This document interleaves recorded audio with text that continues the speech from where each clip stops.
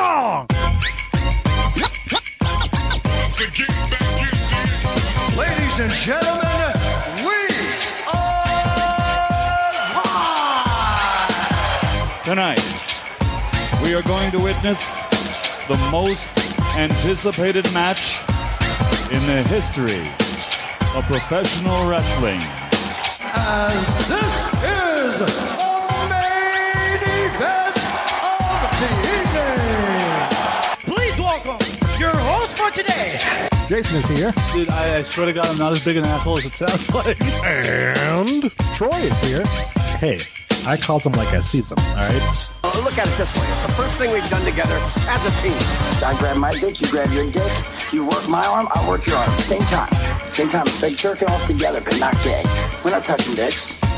Each other's dicks anyway. I'm touching my own dick. You're working it, and I'm loving it. Well, enough is enough, and it's time for The Rundown. Welcome, everybody. It is the Rundown Wrestling Podcast, episode 328. I am one of your hosts, Troy, and with me, as always, is my co-host, Jason. What's up, Troy? Good. Nice to have just a little two-man action going on. We work the two-man game as good as anybody. Oh, for sure. I'm very happy to report that everyone here at the Rundown has passed their illness. Oh, wait. I'm getting a report now. Jason is dead. Okay. All right. Not quite yet. It did feel like that was going to be the end result this week, but no, I'm still here and kicking, and just the two of us this week. No sausage party like last week, but we certainly hope you enjoyed last year's 2017 runnies, and I think we had a good time to recording it. So yeah, I for one definitely had a lot of fun. Kind of nice to take the back seat until I took the show over at the end. Apologize for that again. I was mildly drunk, but I'm just used to it at this point now. If Adam ever actually did come back, I wouldn't know what I would do. Well, I think I would just step all over his toes. Well, we haven't heard from Adam since he dipped out on the show last week, so hopefully he's doing okay and he's sort of gotten over that joke because apparently rubbed him the wrong way. I don't know. Yeah, and we always want to rub people the right way, which is exactly what I like to do, or like I call a average Thursday night, the perfect 10. The perfect 10. A 10! A 10! A fucking 10! See, that was a joke about me jerking 10 guys off in a circle, but anyways, we're going to start things off here with something that I don't think either of us really have that much of an opinion on, but somebody has an opinion on it. Our good friend Sal, and I can assure you, reading through this transcript, I have no fucking clue what he's talking about. So, Sal let me see here. Does he introduce it himself? Yeah, okay, we'll just let Sal speak for himself here. What's up, Rundown? It's been a little bit since I left a voicemail, and this week I thought it would be a perfect opportunity since I'm working late at my own job. Now, this week I wanted to quickly talk about Enzo Amore and this whole Nia Jax situation. I'm going to tie it all in. Enzo had what I thought was a decent match, especially for Enzo with Cedric Alexander. However, two things happened during that match. One, Enzo got caught with, I think it was a kick, and was busted the fuck open. Holy shit. I don't think Cedric would have done that on purpose. But then if you believe that Corey Graves' show with Enzo after Raw was a shoot, and Enzo really is an asshole in real life, then maybe Cedric did stiff him a little bit. But then Enzo took a flying plancha from Cedric over the top rope to the outside, and he landed awkwardly as fuck. Now, he's sitting there screaming, no, not now. And I have no fucking idea if Enzo's really hurt. I'll tell you this. If he wasn't hurt, he did a damn good job of selling that he was. Because he really looked like he fucked up his leg. Later, a couple segments later, Nia goes back there. She's all concerned. He says he'll be alright. Nia's got other things to worry about. She's facing Asuka next week. And this, to me, and maybe it's because of the timeline I'm in WrestleMania Salvation, reeks of Ludwig Borger and Tatanka. If Nia Jax ends Asuka's streak next week for no fucking reason, I'll be kind of upset. Hopefully they don't do that and they keep Asuka's streak going and then actually develop a story for why she loses when she does. Other than that, I'll talk to you guys later. I mean, I'm confused. Is Asuka Ludwig Borga or is Asuka Tatanka? Well, considering that Ludwig Borga was a vaudevillian actor, I'm not sure that either one of them really remains all quiet and does slapstick. But that was far more than either of us cared to talk about Enzo Amore.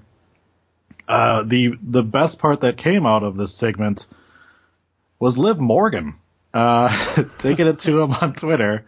Of course, starts off with Alexa Bliss trying to insult Liv Morgan, saying that Liv took her look from Alexa, and then Nia Jax, of course, backed up her buddy, and Liv Morgan says that Nia was the one trying to pick up Liv Morgan's scraps, of course, referring to the real-life relationship between Liv Morgan and Enzo Amore. So, keeping it kayfabe there. Great little interaction between the two ladies, but yeah. And by the way, Alexa, you spent 3 fucking months of pay-per-views imitating Harley fucking Quinn, so you really shouldn't be bitching about anyone having a similar look to you. I'm just saying. Right. I do have to say that Nia Jax having the pink hair, I mean, they just don't care about using this chick anymore for anything, because that just kills it for me, man. Yeah, they've been killing it for a while. Although he did make in reference to something I found interesting this week. The Corey Graves interview with Enzo Amore. Enzo came across like a fucking giant cock. Now, I tend to think this is all kayfabe because it's on the network, so I assume everything on the network is kayfabe. But if this really is like the regular Enzo, then I fully understand kicking his ass off the bus. I fully understand kicking him out of the locker room. And I fully understand nobody fucking liking the guy, because he came off as the most unlikable piece of shit I've ever seen in a wrestling arena. And I've seen some pieces of shit in wrestling in this interview. And I'm almost positive that was the design. So if it was the design, he executed it. Good on him. But man, just like, whew, some brutal shit. Like the shit with him and Cass, just like awful stuff, man. Yeah, and to me, I feel like this is kayfabe because I do remember the interview that Cass and him had on, I think it was Jericho, I want to say. Stone Cold? I think? Stone Cold, that's right. It was on Stone Cold. And he did not come off that way at all. He came off very, very genuine. But that was still during their NXT days when he was still sort of humble and not, his head hadn't blown up yet. And that's sort of what you hear is that he really sort of got a real bit of ego when he got some fame on the main roster. Yeah, I would be interested to hear him on a non-WWE produced show just to see, maybe on one of the podcasts of that, because obviously he would not be able to keep that same attitude on a Stone Cold podcast or Jericho's podcast because they would tear him to shreds.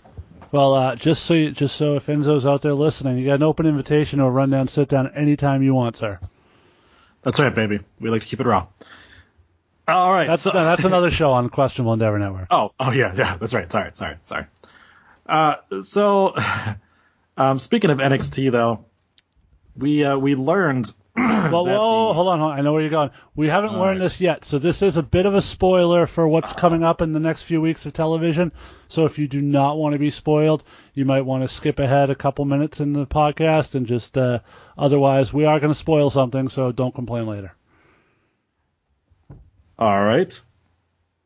Where you're now past the point of no return. So we found out that Shayna Baszler is going to challenge for the NXT Women's Championship at NXT TakeOver Philadelphia. I, for one, am very interested in this match, but I kind of fear that Ember Moon is going to be a very short-lived champion because Shayna Baszler has done a fantastic job of getting herself over, coming out with just the physicality that I think that the women's division is sort of lacking with Asuka gone. And she kind of is a new beast, so I'm very interested to see, how this match goes. Obviously, there are ways that you can get out of this, without having her take a straight loss. Mm-hmm. But Yeah. What are your thoughts on Baszler versus Moon?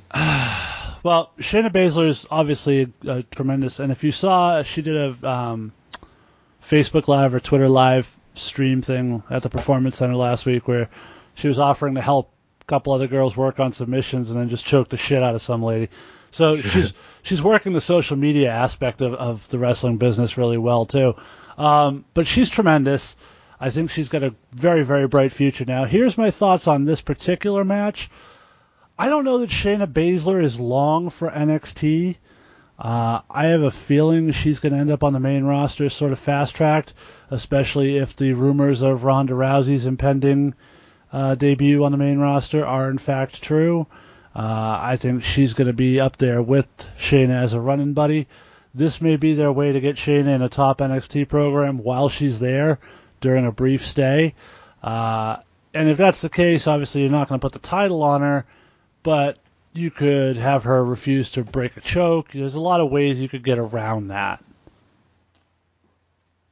Very true. Very, very true. And I would say as well, it seems as if we're not going to get the full-on four horsewomen of UFC, but having, Baszler and Rousey come in as a tag team, can do wonders for whichever roster they would actually land on. So, if she never holds a championship, well, that never held back Alexa Bliss. So, easily, I can see that as well. And it's just a way to kind of, get her name out there, get the fans familiar with her before introducing her to the main roster. And obviously she already comes prepackaged with some crossover fans from her time in UFC too. So that helps as well. And I'd be pretty surprised if she doesn't end up in the Women's Royal Rumble somehow.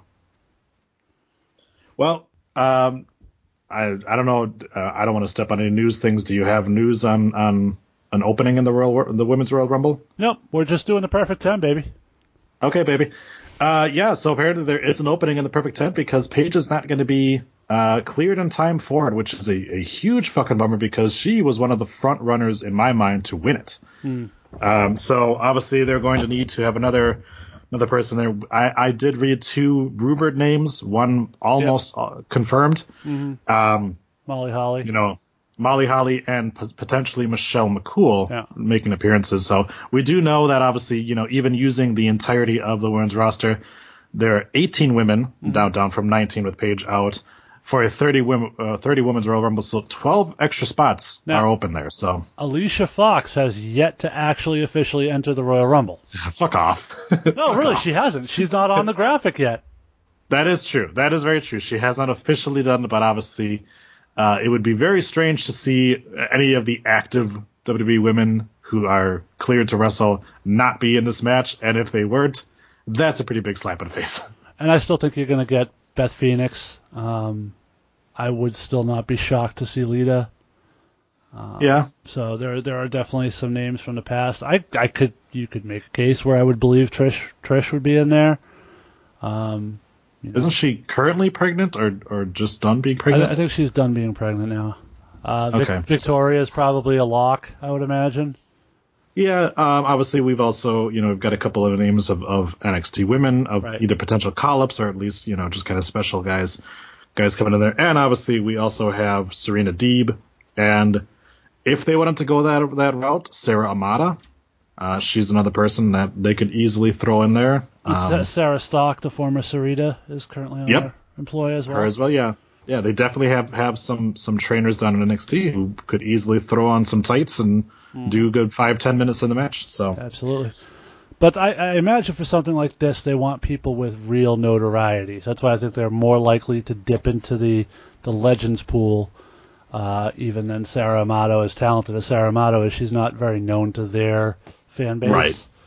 Right. So you're probably looking at maybe 8 to 10 Legends and probably 2 to 4 NXT women. Well, an interesting side note, the NXT tapings that took place this week did not feature in any way, shape, or form any appearances by the Iconic girls, which has fueled some speculation they're going to be called up very soon. So yeah, and we know it's only a matter of time with those two because clearly they're not going to put the belts on them, and usually once you start to realize that that's not going to happen in NXT, that's usually when they get called up, and it's, let's see what we got with these two. Let's see what we got with this person. Who's the awkward people they could group them with, like the Riot Squad? Just people that make no fucking sense as, partners?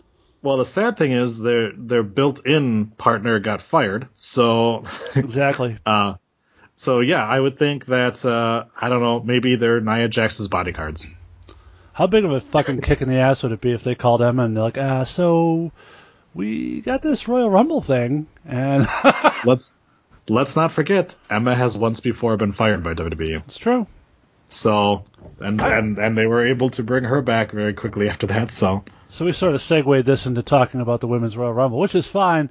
I have a name I'd like to see from sort of a surprise standpoint be entered into this thing. Oh, yeah? Yeah. Sort of a dark horse. I haven't heard this name mentioned, but... Maryse? No. You're big on that train, but... she can take a bump. She can take a bump. You're riding solo on that train. No, what about Velvet Sky? Yeah.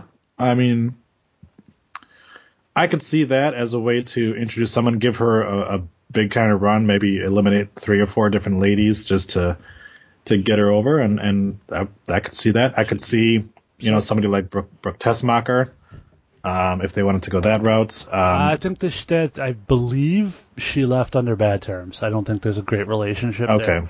But with Velvet, she's got name recognition. She's over with fans already. I mean, she would be a very nice surprise. She never worked for them before, so I'm not saying she's signing a deal or anything, but I could see it. I think it'd be cool as a one-off.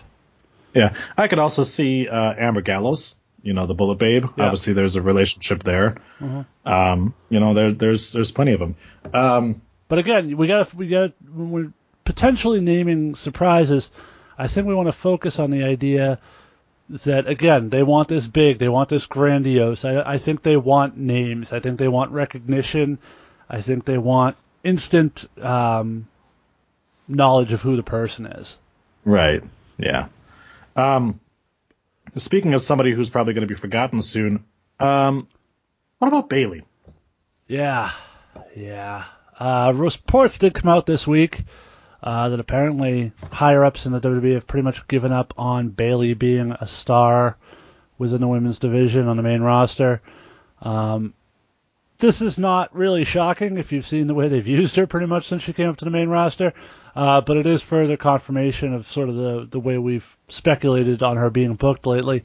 It's really sort of sad. That I think the quote I read that was most striking was they had a 6-person tag with Absolution, and they brought Mickie James back to put over young talent, and instead Bayley took the pinfall in the match. So that tells you all you need to know. And I will go to the day Bayley is released, I will beat the drum that this is one of the WWE creative's biggest failures in terms of not being able to capitalize on just a blank check that was handed to them. Very much so. The following that she had coming up from NXT, the reaction she was getting, they just botched it. Just totally fucking botched it. Go back to that night that she made her debut in that tag match where she was the mystery partner for Sasha. Yep.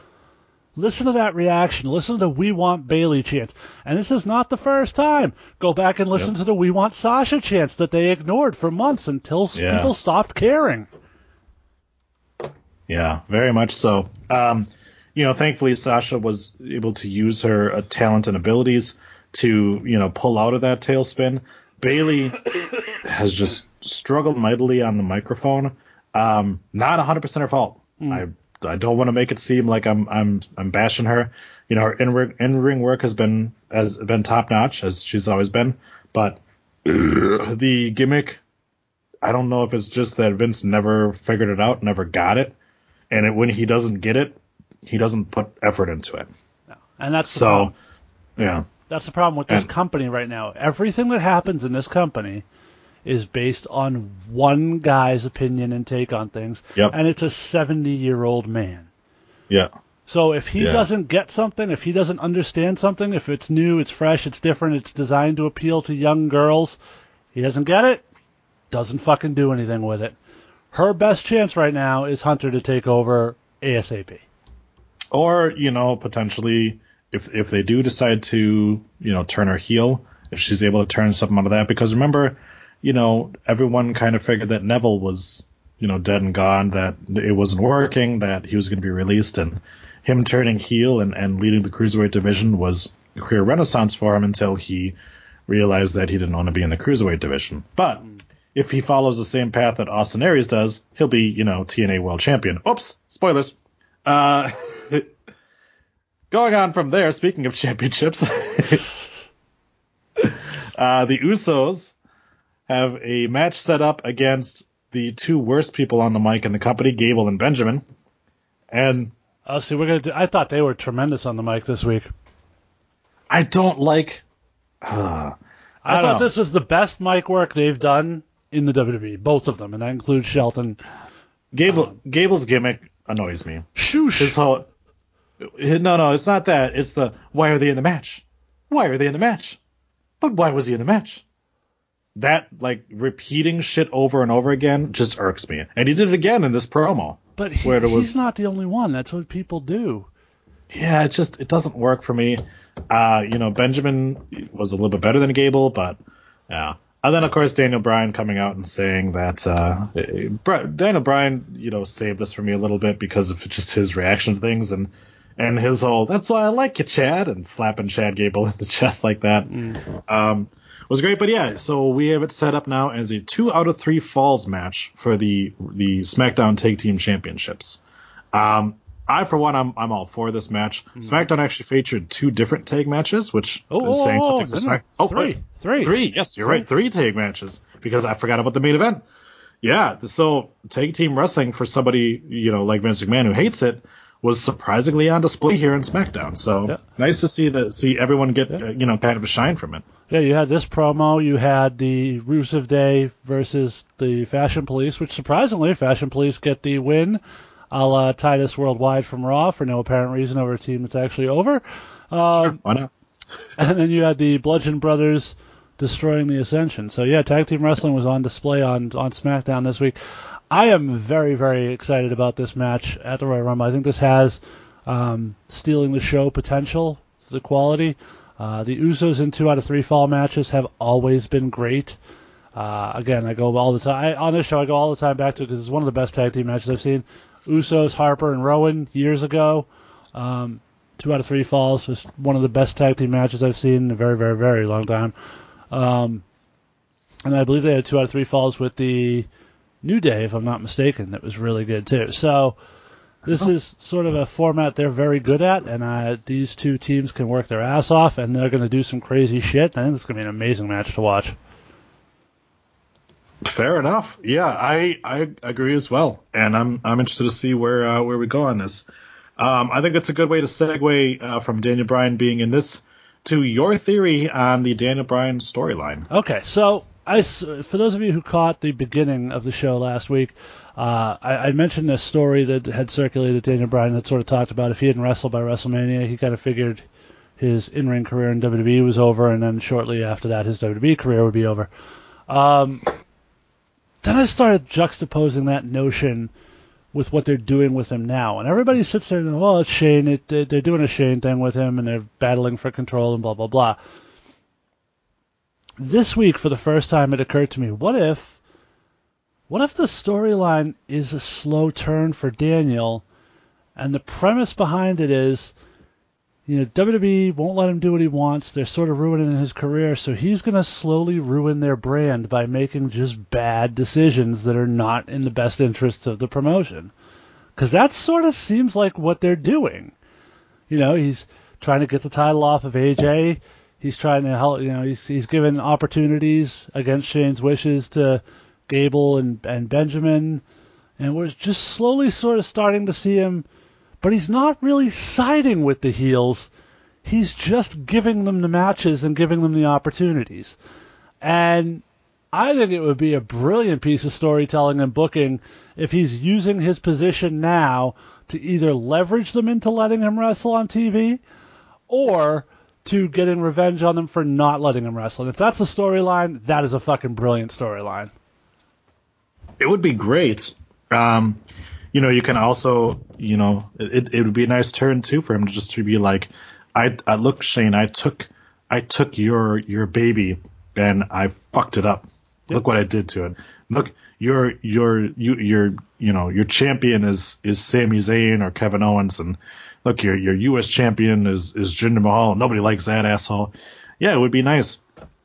And you can instantly turn it into, him versus Shane, which I still think is the proper way to go. Mm-hmm. If they don't want to do it on Mania, even though I think it'd be a great Mania match, and I think that a lot of people would definitely tune in for that, to have something down the line there between the two. Yeah. No, I'm again, more and more, everything that happens, I just think this is where we're heading. There you go. All right, segue away. All right, well, which one are we segueing to? I'm missing. Whichever one you want. I was giving you the option. All right, well, you said that like there was a natural segue. So let's go with the one that apparently I'm going to be flying solo mostly on. Since we last recorded, the wrestling world witnessed one of the more anticipated events in recent memory as Wrestle Kingdom 12 took place in New Japan. You didn't get a chance to check it out, right, Troy? Nope, I'm going to go take a shit. Okay. So... That's an interesting way to take a shit. Well, I'm not going to stop drinking. Most people would use a toilet. That seems to give you a very small target to operate with, sir. I have a very tight asshole. Okay. Too many jokes to make. I'm not going to make them. So, of course, the sort of the match that everyone was looking forward to going in, Chris Jericho versus Kenny Omega. Hey, I know that guy. If you haven't seen this match, go check it out because it had a lot of hype going in, and to me, it exceeded expectations. These guys worked their asses off. There were tremendous spots. They told a story. Everything worked.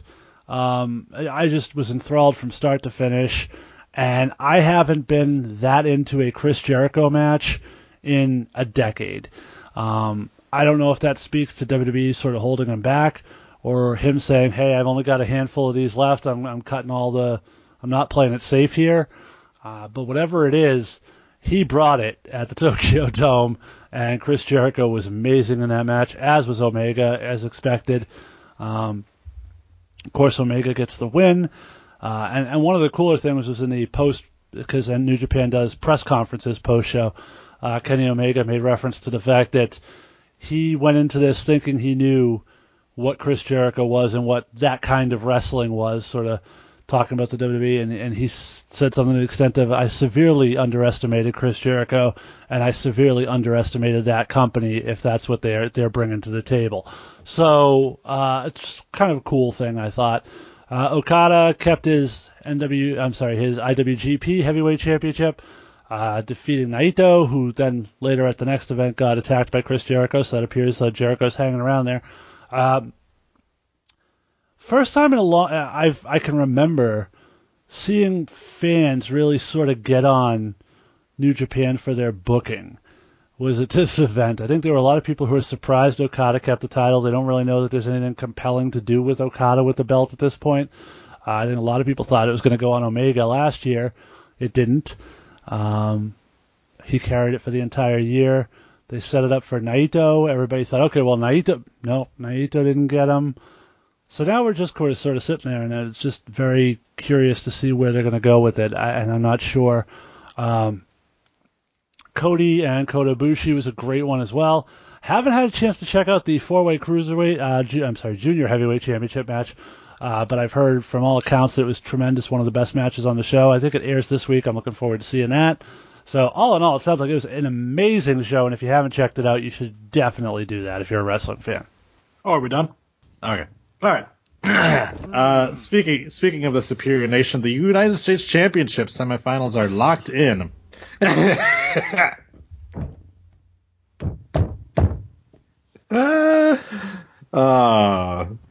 See, this is 2.5 beers deep. That's what you get. Almost 3. The United States Championship semifinals are locked in as Mojo Jojo was able to defeat Zack Ryder, and he will take on Bobby Roode. And we also have Jinder Mahal versus Xavier Woods. So what do you think of the matchups for the semifinals? I think we've known since the beginning we're heading towards Rude and Jinder in the finals. I think we all have sort of assumed, and I think we all said it on the show, that Jinder is the easy favorite to win this thing. However, okay, now allow me to play devil's advocate here, because if I recall correctly, the person who gave up that belt was Dolph Ziggler. Conventional storytelling tells you when this is over, Dolph Ziggler's coming back to try to get the title back, even though he just vacated it. But, logic doesn't matter in WWE anyway. Right. It doesn't make any sense for him to come back and try to get it from Jinder. He already has an existing rivalry with Bobby Roode. I'm starting to switch notions that maybe Bobby Roode is getting this title. Sadly, I have to agree with you on that. I think that this is a way to put Bobby over, because you get Bobby getting a victory over a former world champion to become United States champion, and yes, you do set up the feud between him and Ziggler when he decides to come back either at Royal Rumble or the SmackDown after that. So sadly, yeah, I'm with you now. That seems to make a lot more sense. I've seen a lot of other places reporting that is the plan as well. So, but obviously, plans change. We'll see what happens there. But yeah, I'm all for it. I wouldn't mind throwing a wild card in there and making Xavier Woods U.S. champion, but that's just me. I would love that, because I'd love to see them freebird the U.S. title. I don't think we've ever seen them done with a singles title before, and I think that would be tremendous. Right, and he's the only one who doesn't have singles gold. So right. It's very true. Or singles red, white, and blue. And Big E is now teaming with Carmella, so That's right. Yeah, so they all kind of all doing their separate thing. And we know how Xavier likes white women, so that is very true as well. I, for one, am curious as to why WWE does not have a 6-man tag championship belt. Because apparently that's the thing right now is 3-man teams. That was a seamless transition from the New Day into the Balor Club being a real thing. Yes. Balor Club was taking on Shield and obviously Kurt Angle's My Black Sun. And the match itself was okay. Mm-hmm. Obviously, we had some showcase in there, but to have Jason Jordan essentially cost the Shield the match kind of bummed me out, because they're trying to put Balor Club over, and the only way they could win was by Jason Jordan essentially being a fourth member of their team.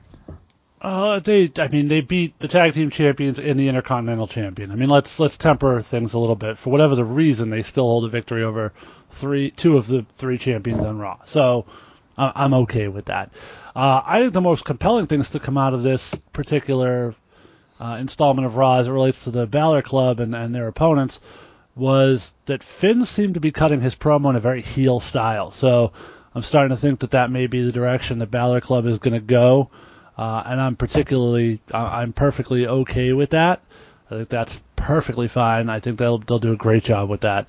And I'm really enjoying Jason Jordan considering himself a member of the Shield. Yeah. I think the facial expressions, the entire conversations you can see occurring between Roman and Seth while they're saying nothing is just great and entertaining to watch.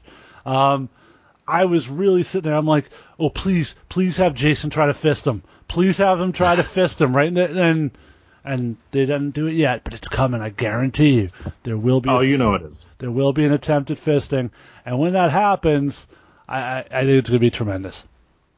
Yeah, I was fine with that. Also, the Balor Club won by cheating. They took Roman Reigns out, and then they proceeded to. They used Jason Jordan interference to, hit the Magic Killer and essentially set up the win. The only thing that I dislike is the fact that Finn is still wearing just plain black trunks. I think that he needs to throw a Bullet Club logo on there. Or the club logo, I should say. Well, you got to keep in mind, they also got rid of it. They had Balor Club trademarked for a long time, and then they decided to let the trademark lapse, so they may have to reapply for that. Yeah, but they do still have that logo, and we see it on both the Good Brothers pants, so it would be nice to see Balor decide to, actually dress the part. But yeah, it's a slow burn. I mean, they just came together last week, so. Sure. It takes a little bit for those seamstresses to get things going. But I particularly loved the opening promo when Jason Jordan said they're the best 3-man group that WWE has ever seen, and then you had the Balor Club come out, because that indicates to me they really are making a push with these guys. So right, yeah, and I'm for it too, because it gets all 3 guys over, and they're actually using the club now. So obviously this match did end with the Miztourage coming out and attacking Roman Reigns, and even doing a triple powerbomb to him, which was great. Yeah. But I think it's really, they could easily turn this into a, 3-on-3-on-3 match if they wanted to, because now you've got that aspect of it with the Miztourage back. Yeah. Yeah, and that was one of the things that we didn't have room to squeeze on the Perfect 10, so since you've stuck it here a little bit, then let's just comment. How fucking great was it to have Miz back? You really forget how much he brings to the show on the microphone until he comes back. He was great again on Monday night.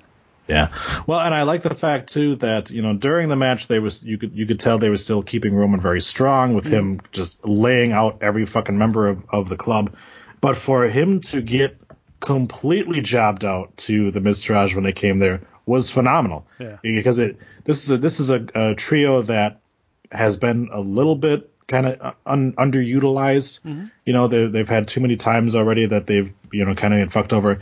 This was showing them at their best, where they beat the fuck out of Roman Reigns and the rest of the Shieldish.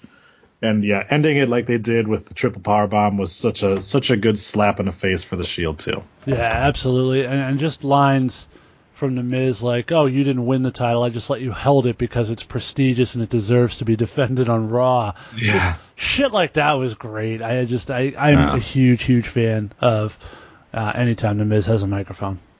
Yeah. We're going to go from something that was really good to something that, in my opinion, was god fucking awful. It could be either one of these remaining 2 topics. So. That's true. But I am going with the in-ring debut of Broken Matt Hardy. Or, the guy who comes out to the Hardy Boys logos behind him. Now, to be fair, on Twitter, he made mention that the obsolete mule who put the wrong logo up has been deleted, and that will not happen again. So he played into it. Clearly this was a mistake, because yes, we've already got a little Woken thing that comes up before, to break it and everything that. Yeah, for them to still have the Hardy Boys stuff behind them was really bad. I was digging the theme music. Yep. I thought that was a really good touch. Broken Matt doesn't really do all that much different in the ring than regular Matt Hardy. Other than a little bit of mannerisms between his moves, but obviously he's still using the side effect and still using the twist of fate and everything like that. But nobody thought for an instant that Broken Matt Hardy was going to lose to Kurt Hawkins. No. But that was a good first match. And then they decided, let's just keep doing this because this is what the feud is. And they had Bray Wyatt, appear in the ring. And the segment ended with the 2 of them laughing in each other's faces. And that was apparently enough to get this feud over. And that's my fucking problem, just the laughing aspect of it. I had no problem with anything else that happened. Although one thing I would say, for those of you who did see this gimmick as it occurred in Impact, when Bray teleported into the ring and Matt was staring into the hard cam, I was so waiting for Bray Wyatt, I knew you'd come. And we got nothing. Nothing. It's exactly what we worried about. This is a muted version of Broken Matt Hardy. Yeah. And all they're doing is having these 2 guys laugh, and it works for Bray Wyatt because he has an actual laugh, but Matt Hardy's laugh is not a real laugh. And his facial expressions when he's trying to continue on, it's just too much, man. It just takes me completely out of it. Because like I said, Bray Wyatt is laughing. He's laughing maniacally.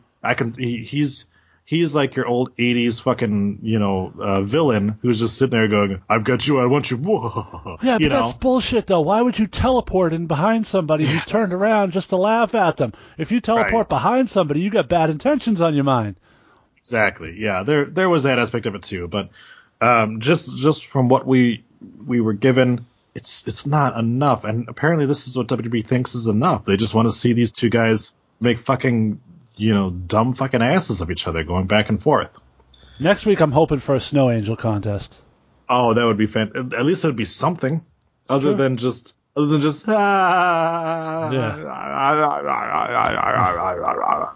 Yeah. But surprisingly, this was not the most nonsensical thing that happened on Raw. Because so we had your typical Paul Heyman promo, just blathering on like he always does. I know everyone loves the guy, everyone fucking sucks his dick. I don't like him. His shtick is so old at this point. But then we had the mayor of Knox County, Kane, come out and attack Brock Lesnar. They fight to the back. Braun Strowman appears out of nowhere. They fight each other. Stroman knocks them both down. Then he starts going through luggage crates, and he finds a fucking grappling hook. Because he's Batman. Because apparently this is like a Nintendo NES game. I'm Broadman. and he's looting crates and found a fucking grappling hook. And you're like, okay.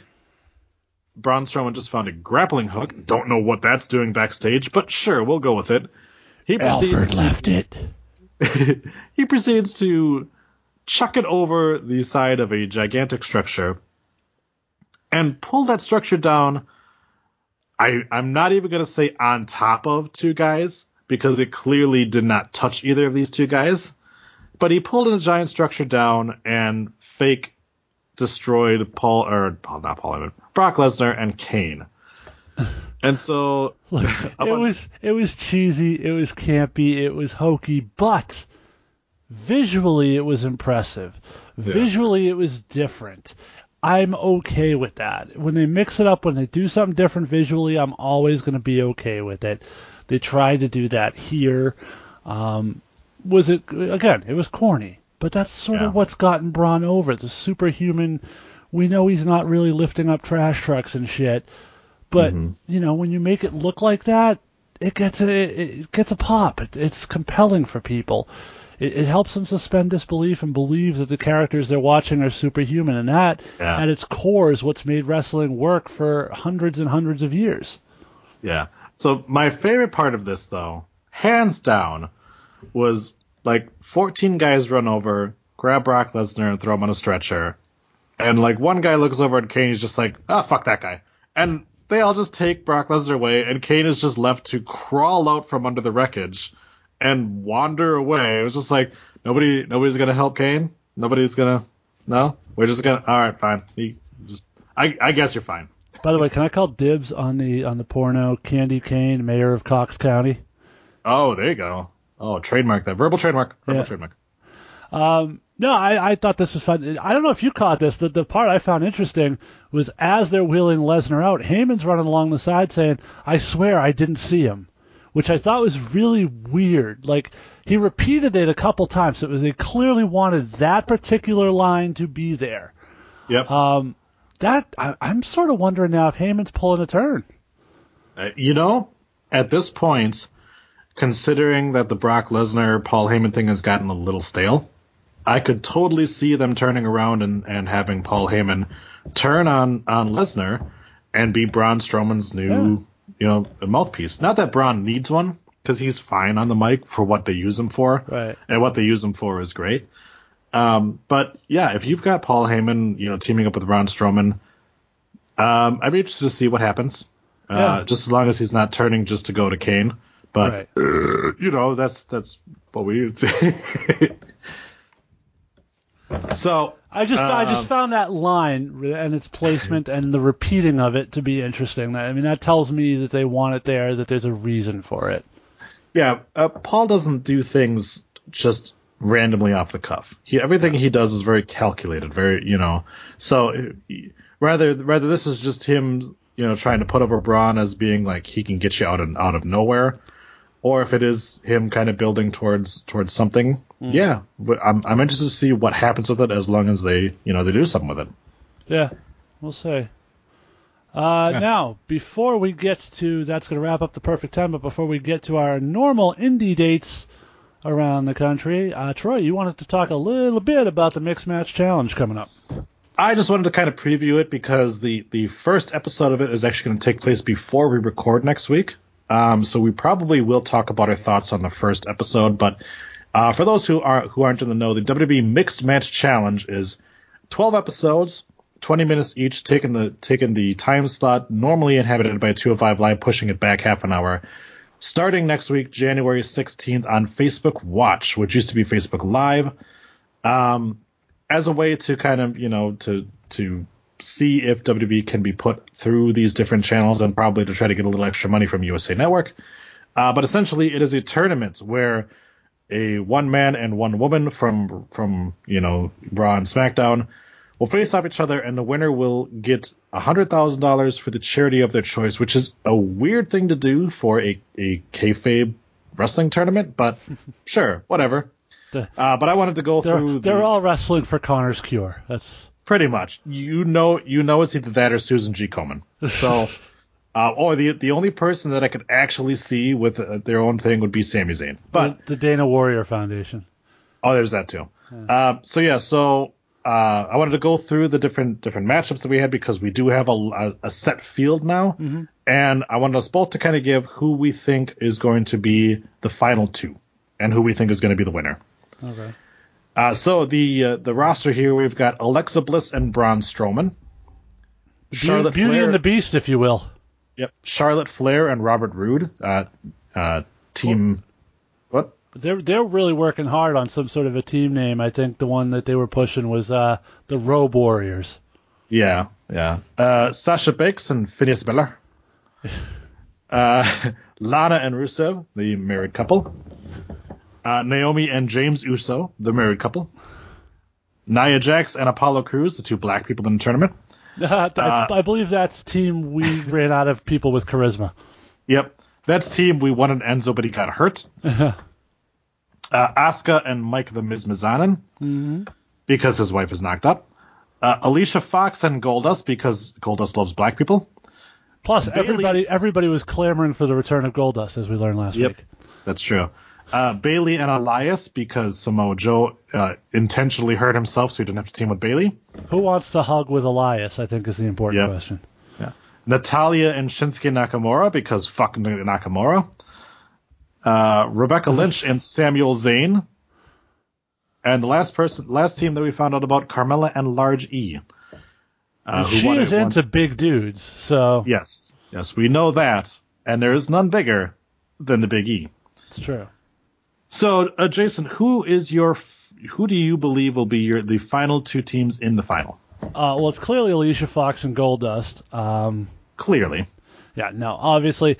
It's hard to tell. I could certainly... There's a couple. I could make a case for Charlotte Flair and Bobby Roode, obviously. Sasha Banks and Finn Balor. Alexa and Braun. So it's three credible teams I could see. And probably Becky and Sammy are the four teams I could definitely see having a shot at winning this. I think everybody else is fodder, really. And of that group, I think I would probably say Flair and Roode would be my pick. Okay. All right. Yeah, obviously we do not have a tournament bracket, so this makes it a little bit difficult, but once we do get a bracket, if we ever do... They usually don't give us that till the first round's over, if the U.S. title tournament is any indication. Yeah. So, obviously we don't know any of the matchups at this point, so that makes it a little bit difficult. But for me, I would say you're looking at Asuka and Miz, and I would say Flair and Roode in the final, because I think that'd be kind of a fun matchup for Roode and Miz. But I would say that Asuka and Miz would probably be my winners. Yeah. And Ty Dillinger couldn't even get a fucking sniff of this thing. I'm just saying. There's a lot of people that couldn't get a sniff of this thing, but there's a couple other ones. If you really think about it, kayfabe-wise, why would Sami Zayn agree to be in this match? Considering what he's going through right now in his storyline. Thankfully that we don't have a lot of the bigger name guys like Seth or Roman in this. You have a guy competing for the World Heavyweight Championship on the Raw brand at the Royal Rumble in this thing. Yeah, that is true. And the guy competing for the WWE Heavyweight Championship at the Royal Rumble. Yeah, it really makes you wonder, like, why are they doing this? What you have both women's champions in this thing. You have some pretty big names in this thing, man. Yeah, you have both women's champions who, yes, they're not going to be facing anybody at Royal Rumble, but, like, you would think that'd be on their mind, like, maybe we should focus on whoever's going to win this Royal Rumble thing, because one of the two of us is going to be facing them. Yeah, which one is Stephanie going to face? That's the question. That is the question. And we'll see. It's very soon. So, moving on, I guess we're going right into the indie dates then, huh? Yeah. All right, so I guess I'll start this off. Tickets on sale now for Brew City Wrestling as they celebrate their 14th anniversary show, Rise to Honor 14, this Friday at La Pica Lounge. No, sadly, they don't have anything scheduled till February, and they don't have anything as of. So this Friday at the Columbus Club of West Dallas, bell time is 7:30, doors open at 6:45. Tickets available on BrewCityWrestling1.com. Ringside is sold out. $17 advance presale or $20 general admission at the door. Meet and greet starts at 6 p.m. with Shane Douglas, WWE Hall of Famer Greg the Hammer Valentine, ROH World TV Champion Silas Young, and the Beer City Bruiser. Tickets for that are just $10. After that, you can join the stars of Brew City Wrestling at the Slurp and Burp Fun Bar. Already signed for this show, the main event, a War Games steel cage as the Heathens take on the Brew City Saints. In a Extreme Rules Fans Bring the Weapons match, the ECW legend franchise Shane Douglas will take on the BCW franchise Evil Dis.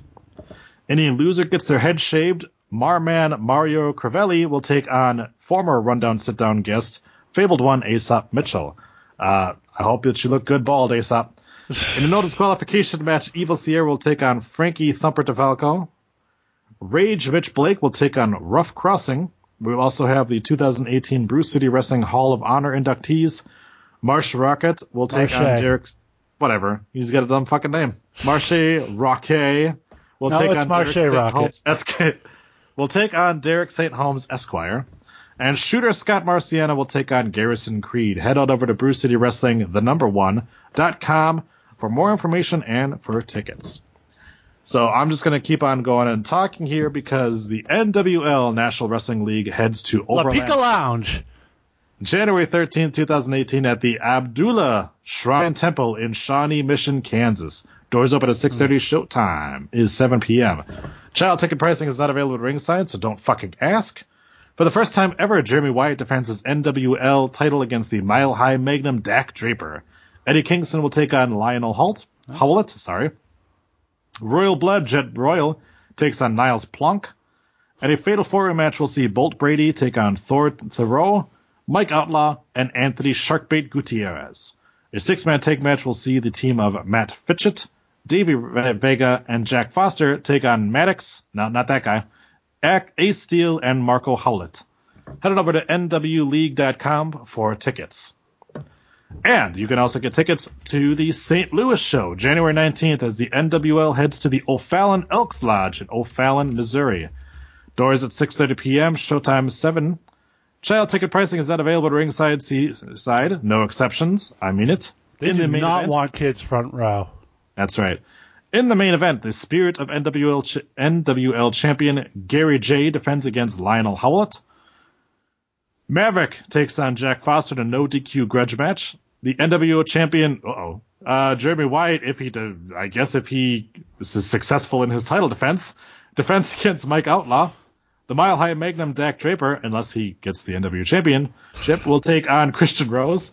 Thomas Shire will face the Royal Blood Jet Royal. And Niles Plunk, Everett Connors, and Rashid Ali take on the besties in the world and Javi Torres in a 6-man tag championship, or tag action. Get your tickets on nwleague.com. And finally, for January, the National Wrestling League, NWL, heads to Kansas City at the Turner Rec Center. Doors open 6:30, showtime at 7. For the love of God, child ticket pricing is not available at ringside. It actually says that on the read. I just got to that part. I had to make sure I threw him. I scripted my jokes because I knew I was going to be drunk by this point. Okay. Your main event is a 6-pack challenge as Bolt Brady, Niles Plunk, and Lionel Howlett take on Mike Outlaw, Royal Blood Jet Royal, and Davey Vega. I'm not sure why the Howlets are not teaming together right now, but both of them have been on the cards lately, so the other one is not injured. Michael Strider takes on Matt Fritchett. Everett Connors will be live in concert. I guess he's doing a gimmick like that. Mm-hmm. Thor Terrio will face ACH, and nope, he will just face ACH. Jack Foster will take on Maddox. No, not that guy. And Maverick will face Anthony Sharkbait Gutierrez. And Marty Bale will face Hudson Envy. Obviously, head over to nwleague.com for more information. Again, don't bring your child to ringside. Jason? They do not want kids at ringside. Place that doesn't mind kids at ringside is Liberty States Wrestling, and they return to action on February 3rd at the John McCarthy Elementary School, 76 Lake Street in Peabody, Massachusetts. Already signed for this event. Anthony Green will take on Brett Domino. Nick Westgate will go up against Setherin. Nico Silva will defend his newly won No Limits Championship against the former champion Todd Sopel, the unequaled one. And Christian Casanova will attempt to reclaim the Liberty States Heavyweight Championship from his former friend and new champion Brick Mastone after Brick stabbed him in the back last month and cashed in his Opportunity Knox contract to win the title. Also expected to appear the Dynamite Danny Miles, Fabulous Johnny Vegas, and the new Opportunity Knox contract holder, the selfie-made man Vern Vicalo, former Rundown Sit-Down guest. Doors open 6:30, bell time is at 7, and tickets are just $10 at the door. Always a good time at Liberty States Wrestling. Go check them out February 3rd in Peabody. Also, a good time is LPW Homecoming. Saturday night, February 24th at the Elks Hall, 128 School Street in Clinton, Massachusetts. Doors open at 6:30 p.m. Live wrestling starts at 7:30. This place is usually packed, so get there early.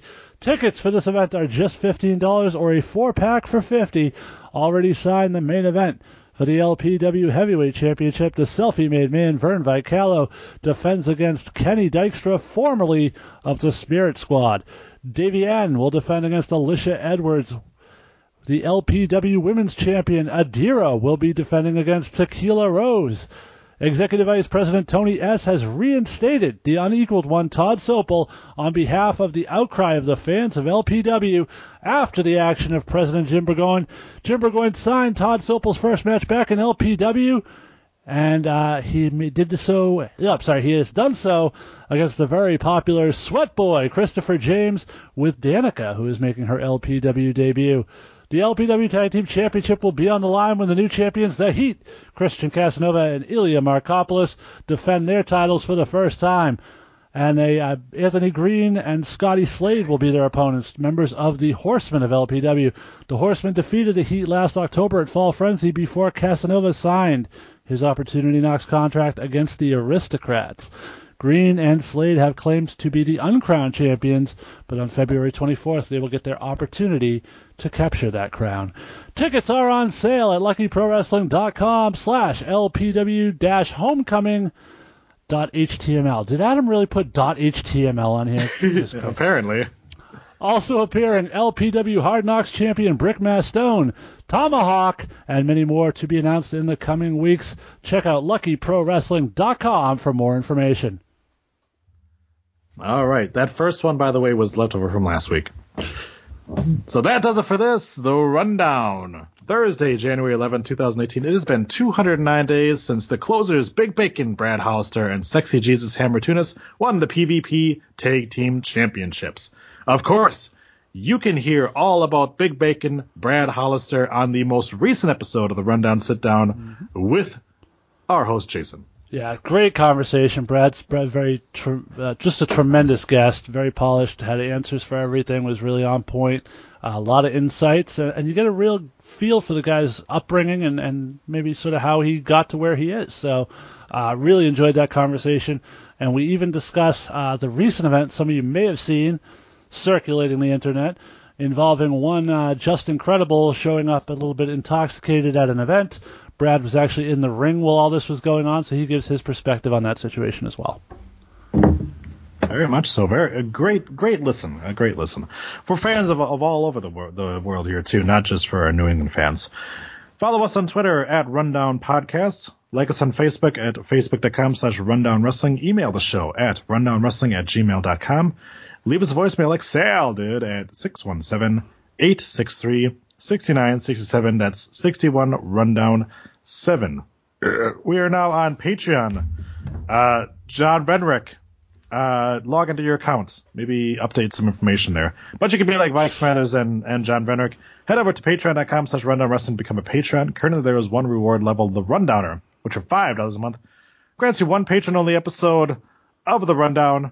That's pretty much it. One patron-only episode of the Rundown.